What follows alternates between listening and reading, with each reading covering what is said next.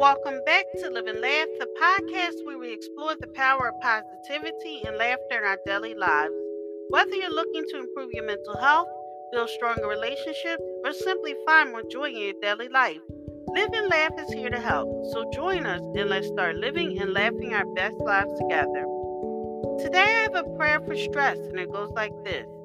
Dear God, things haven't been easy for me lately, and I feel so overwhelmed, frustrated, and stressed out. The difficulties I'm facing weighs on my mind, my heart, and my shoulders.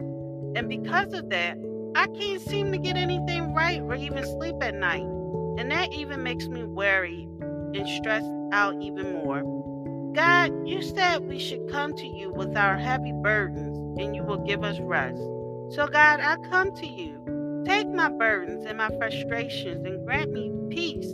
Take away the stress that I feel and restore my soul. Everything around me is crumbling, God, but I hope in you. Help me to relax and surrender it all to you.